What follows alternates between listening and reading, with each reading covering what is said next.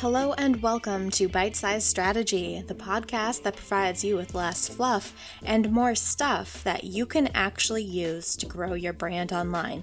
In every episode, we cut the banter, we get down to business, and we talk actionable tips and tricks for online marketing, copywriting, optimizing your website, and more. I'm your host, Ashley Kay, a web designer, digital strategist, and all-around nerd. If you would like to connect with me in between episodes, you can give me a follow on Instagram at Build It and Blossom, or check out builditandblossom.com for more.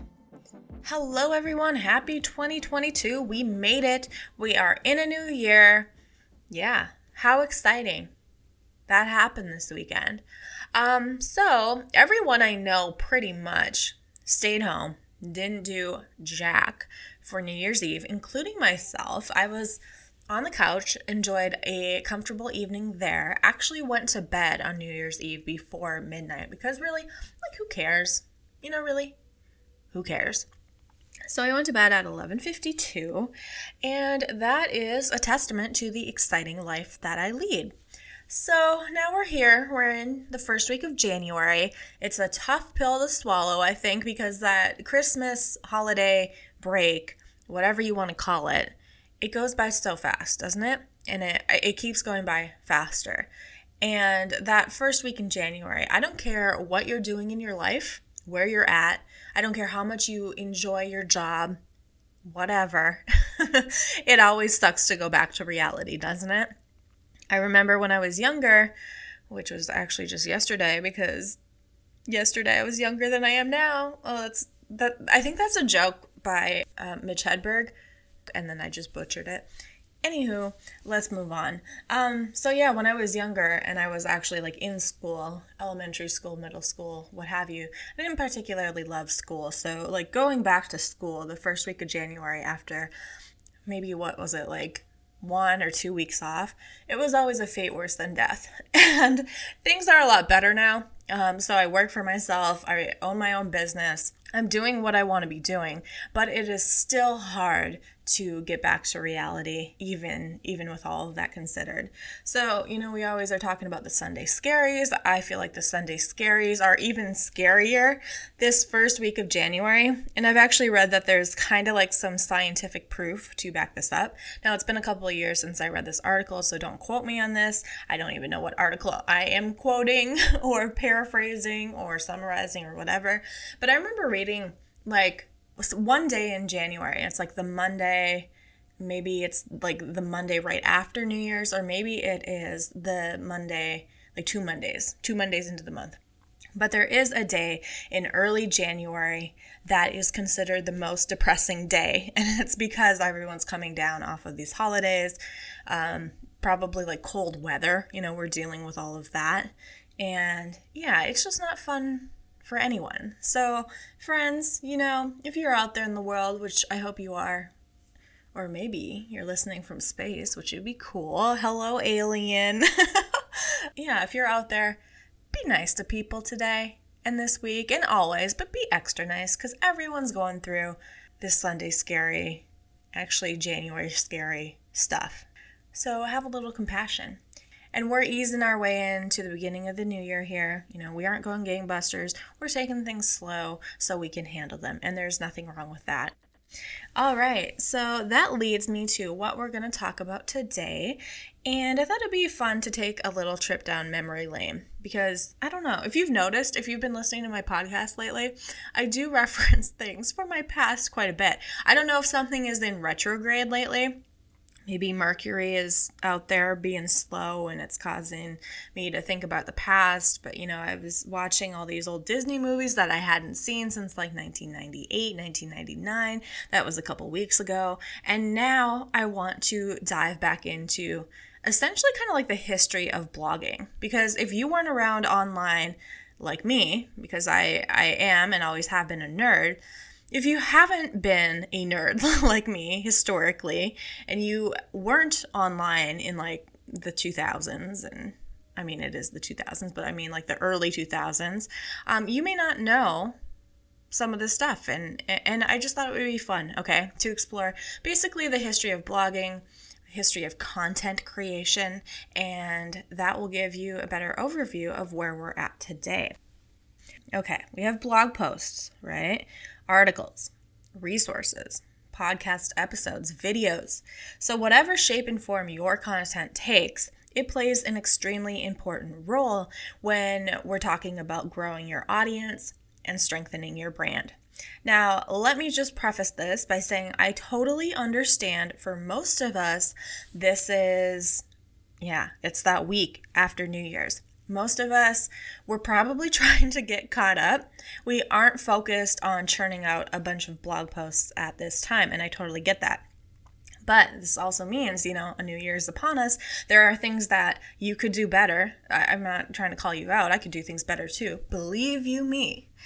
And creating more content should be one of your goals in 2022 because it's so important, okay? So let's get right to it. It's 2022. Is blogging dead? That's the question that's on everyone's mind all the time. This question comes up year after year after year. And the truth is, no, blogging is not dead. It is just evolving as it has done in the past. That's the short answer, but let's get into the long answer here, okay?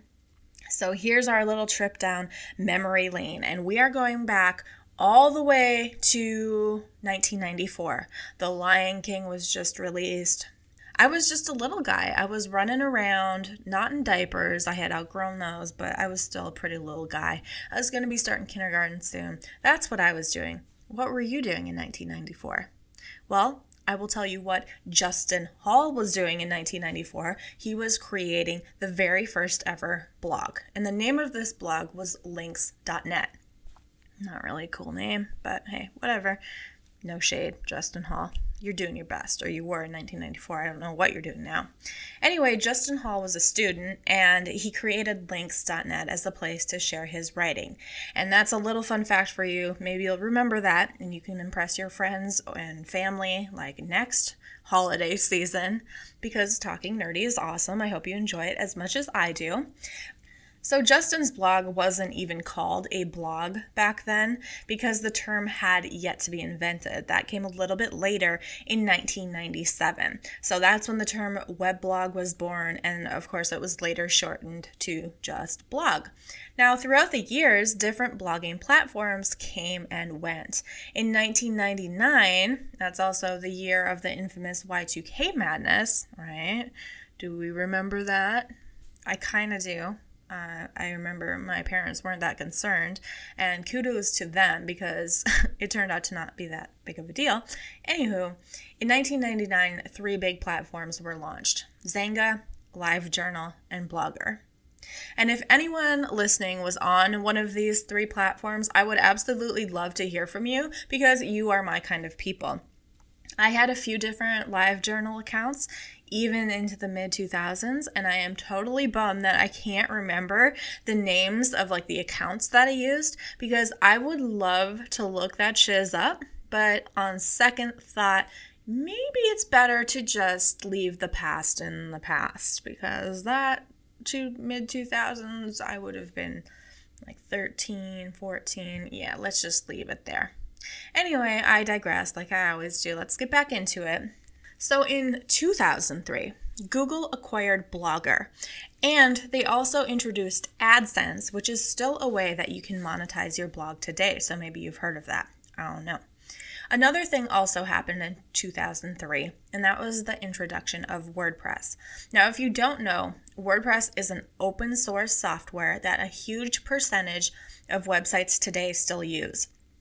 Although I work with a variety of platforms, I primarily use WordPress, and I am proud to say that I have been a user of WordPress since it was first released. I really think they should give me a mug or a t-shirt or something, right?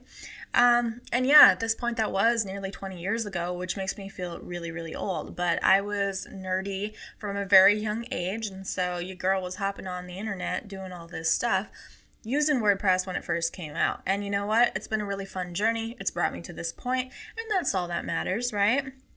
So anyway, around 2003 or so, vlogs or video blogs were also becoming popular, and they really skyrocketed in popularity when YouTube was founded in 2005. And it was also around this time that more and more publications and big companies moved their content online. And personal blogs, which is a blog written by an individual, those were becoming very, very popular as well. Now, this may not be true for every blogger out there. I'm just dipping into my experience as a blogger in the mid to late 2000s. Most personal blogs I found consisted of relatively short posts. They didn't dive in super deep. Of course, some did, but a lot of people's were just pretty surface level blogs, okay? And posts, they tended to be more about like what I did today, what I wore, stuff like that, rather than providing readers with like problem-solving content. And because of this, most people writing personal blogs, they were able to post quite often.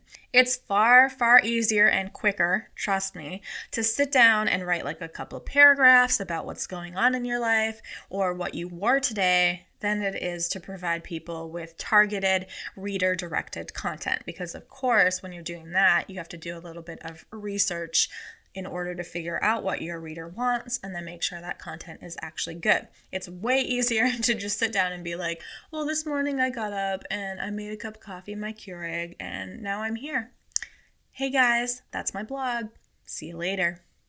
Well, now we're really seeing a shift, right? So if you have a strong blog today, it's probably not you-centric unless you are really, really famous. Because really, no one really cares about you. I hate to say it. They care about them. So people are looking for blogs that provide them with problem-solving content and answers to all of their questions. So social media, let's talk about that too. Social media, of course, existed in the past, but not in the way that it does today. So we also never used to spend much time promoting our content. Believe me, I never promoted my content back in like the mid 2000s. I also think because there were like less people online, there were less people blogging, it was easier to stand out. And it was also, oddly enough, like easier to kind of create this tight-knit community. Maybe because it didn't feel like such a vast sea of people online. If you were online, you were kind of few and far between. So everyone kind of banded together, I guess. So conversations and discussion existed like on blog posts. Maybe you remember this, like people actually used to leave comments on individual posts. And like I said, there were entire communities of bloggers within a similar niche. Those existed. They still do to some extent, but it is much different today. Trust me, from someone who's been in both today and the past. And also there's the monetization thing. I shouldn't generalize, but I do think it's pretty safe to say that most individuals starting a blog in like 2004 didn't expect to become an influencer. Influencers weren't even a thing yet, of course. No one was really doing it for the money because there wasn't much, if any, money in it. And of course, in 2004, we also didn't know how this whole thing was going to play out. We didn't know that in, 2018, people were going to be quitting their jobs because they were influencers online. They were making so much money because of the content that they put out online. No one knew that that was going to happen. But today, of course, it seems like those two things go hand in hand, right? Monetization and content creation. If you're going to have a blog, you're expected almost to monetize it and monetize it well, or else you won't be, quote, successful. I'm not saying I believe that. I'm just saying that's what a lot of people believe. But anyway, back to the topic at hand. Is blogging dead? Nah, not really. It's just changed, The biggest shift, as I mentioned, is that if you want to use blogging successfully for your brand, you have to be helpful. Your blog isn't about you. It's about your target audience and giving them the information that they need. And there are a couple more shifts too, and the first is in relation to design. Back in the 1990s, Blog posts basically used to just be words on a page, and that was mainly because everyone was on AOL dial-up internet. It took 1,000 minutes just to load one page. Connecting to the internet was a lengthy, loud process. If you had AOL, you remember I don't even know. I don't know how you would describe that internet connecting noise, like, you guys remember it? I remember it. Well, of course, that's no longer the case today. We aren't connecting to the internet that way. Our internet connections have grown faster. They are more stable. And because of that, web and content design as a whole has shifted to be more visual because our internet connections can support that. Imagery is important. Video content, it's not for everyone, but it certainly is important, and it's becoming way more popular. And then we have content promotion. And content promotion is extremely important as well, or else you're just going to be creating content that never gets seen. Personally, this is something that I struggle with. And it's been a major shift for me to realize this because I first started blogging, like I mentioned, in the early 2000s. There really weren't any places to promote your content. So there was no Facebook, there was no Instagram, there certainly was no TikTok. And so now it's like, okay, I have to figure out how people are promoting their content these days. And this is good. It's good that I realized this because there are different percentages thrown around for how to properly divvy up your time. But in general, you should be spending more time promoting your content than you actually do creating it. Some of you may be like, oh yeah, of course, I already do that. Some of you, like me, may be like, oh God, really? Like, I hate promoting my content. I just want to create it. It's kind of crazy, And if you haven't been doing that, if you haven't been spending more time promoting your content than creating it, try changing it up in the next few months. See if you notice any results. I feel like you're bound to. It's inevitable. It's also more important than ever to be strategic. And because this podcast is called Bite-Sized Strategy, I love my strategy. I do. You want to be strategic with your content. So everything that you publish should have a purpose and it should be in alignment with your brand. If it doesn't, you are wasting your time. You are also wasting your audience time because they don't want to read that. Content that doesn't serve a purpose can potentially hurt you. Remember that every piece of content should be created with the goal of growing your business. And this is one of the things that I see a lot of solopreneurs and small business owners fail at. I'm not really sure why, but I have been guilty of doing this myself too, like years ago. I remember on my website design and tech blog, all of a sudden I posted a recipe for a pumpkin spice coffee creamer. And it's kind of like, okay, what? It was a great recipe. I'm sure maybe a couple people enjoyed it, but it was totally off topic. And that just isn't what you want to do. I have since corrected course. I try to make sure that everything has a purpose and is in alignment with what I do. But of course, not everyone has discovered this yet. And I think a lot of it comes down to the pressure to produce.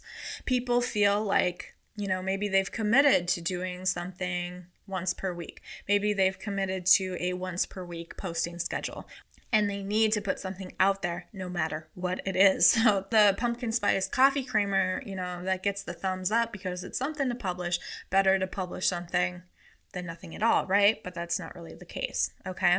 Because while being consistent with your posting schedule is important, I would argue that it's more important that whatever you are publishing is in alignment with your brand.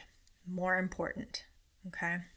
And another example of this with this podcast, okay? So this podcast, it's all about providing you with digital strategy, tips, and tricks. We talk about branding, copywriting, website design, user experience, so on.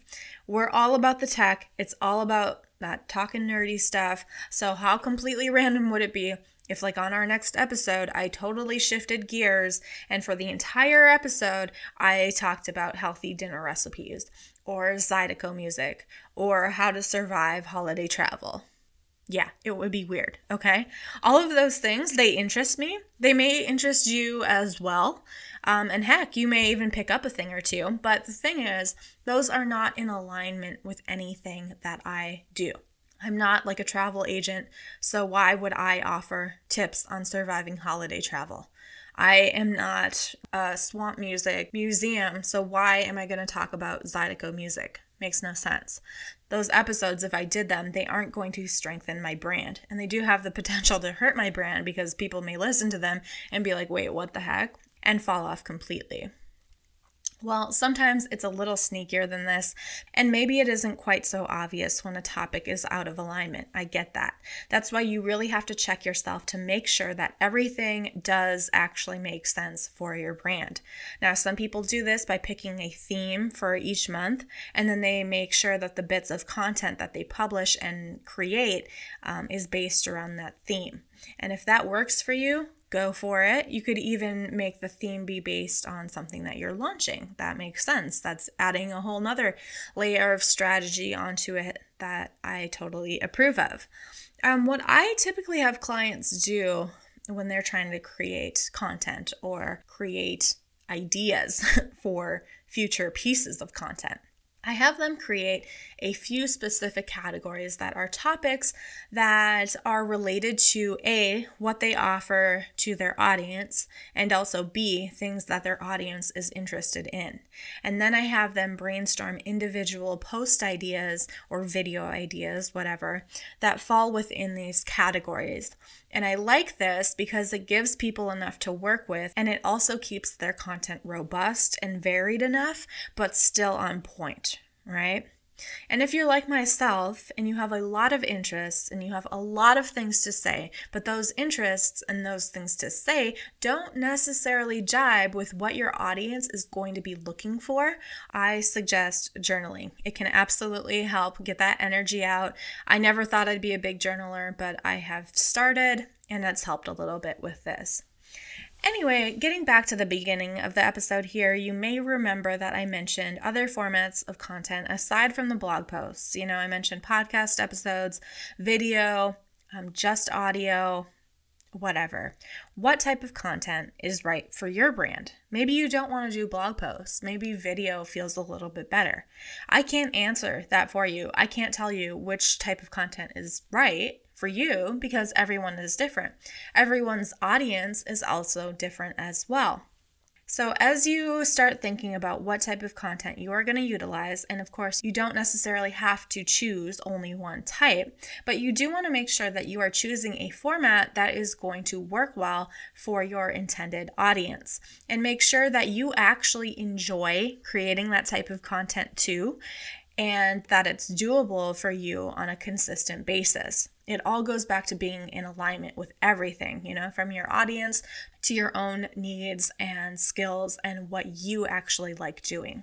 So with video, do keep in mind that that can be extremely time consuming. It can take a while to get the perfect setup, and it takes even longer to edit and render and export and all that jazz. Of course, some people, maybe they aren't going to much of a perfectionist as I am, and they aren't going to get hung up on that. But in general, video does kind of take a little bit longer than you probably think it would. And of course, you can outsource some of that process. Other people can take care of for you. Of course, that's going to cost money. If you choose to do it yourself and don't outsource it, you may need to acquire some skills to feel comfortable with everything, and that's going to cost time. So pretty much everything, costs some type of resource. This applies to doing a podcast as well. Take it from me. So yeah, I'm super, super picky about my sound quality, and let me tell you, it took me a while to get everything properly set up.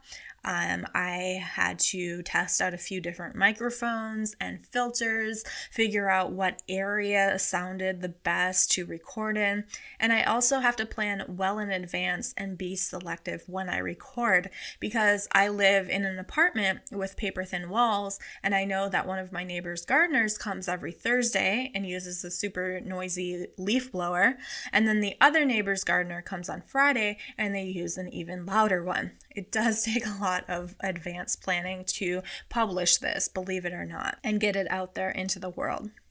On the other hand, I am a pretty efficient writer, so written content is a breeze for me. But I choose a predominantly audio format here because I think it's a better way for me to keep it conversational and relay technical information in an easier to understand way. Now, your situation is going to be very different than mine, but do make sure to account for all things like this. Again, it's all about finding what's doable for you and draw on your strengths. Some of my clients experience writer's block on the regular, but they don't even break a sweat when they sit down with a microphone for an hour and improv enough content for a podcast episode. I wish that could be me, but I have to keep pretty detailed show notes and then I go into recording, because if I don't have them, this whole thing would be a mess. But some people, they don't need that. They can just sit down and talk for an hour and what comes out is golden. And they can just write up a little show summary later after they've recorded it. You aren't going to know what works for you and what doesn't until you try it. And if you've been toying with the idea of adding video to your content repertoire for a while now, there is absolutely no time like the present to take it for a spin and try it out. Do not delay. Just try it, see how it works for you. And also just know that you are probably going to get frustrated. There are going to be roadblocks. There are going to be times when you're going to be like, oh my God, this doesn't seem right for me. I'm not going to do this. This doesn't seem worth my while. I hit that point multiple times when doing this podcast. This podcast actually took years to put out, from the early conception, I should do a podcast stage. That was years ago, to actually doing it and publishing it. Yeah, there was a lot along the way, a lot of anger and frustration and self-doubt as well. So just don't be surprised when that hits, and just fight through it, So just realize that can happen, and that doesn't mean that it's not a good idea or that you shouldn't be doing it. It just means that things can be frustrating. Sometimes that's all it means, okay?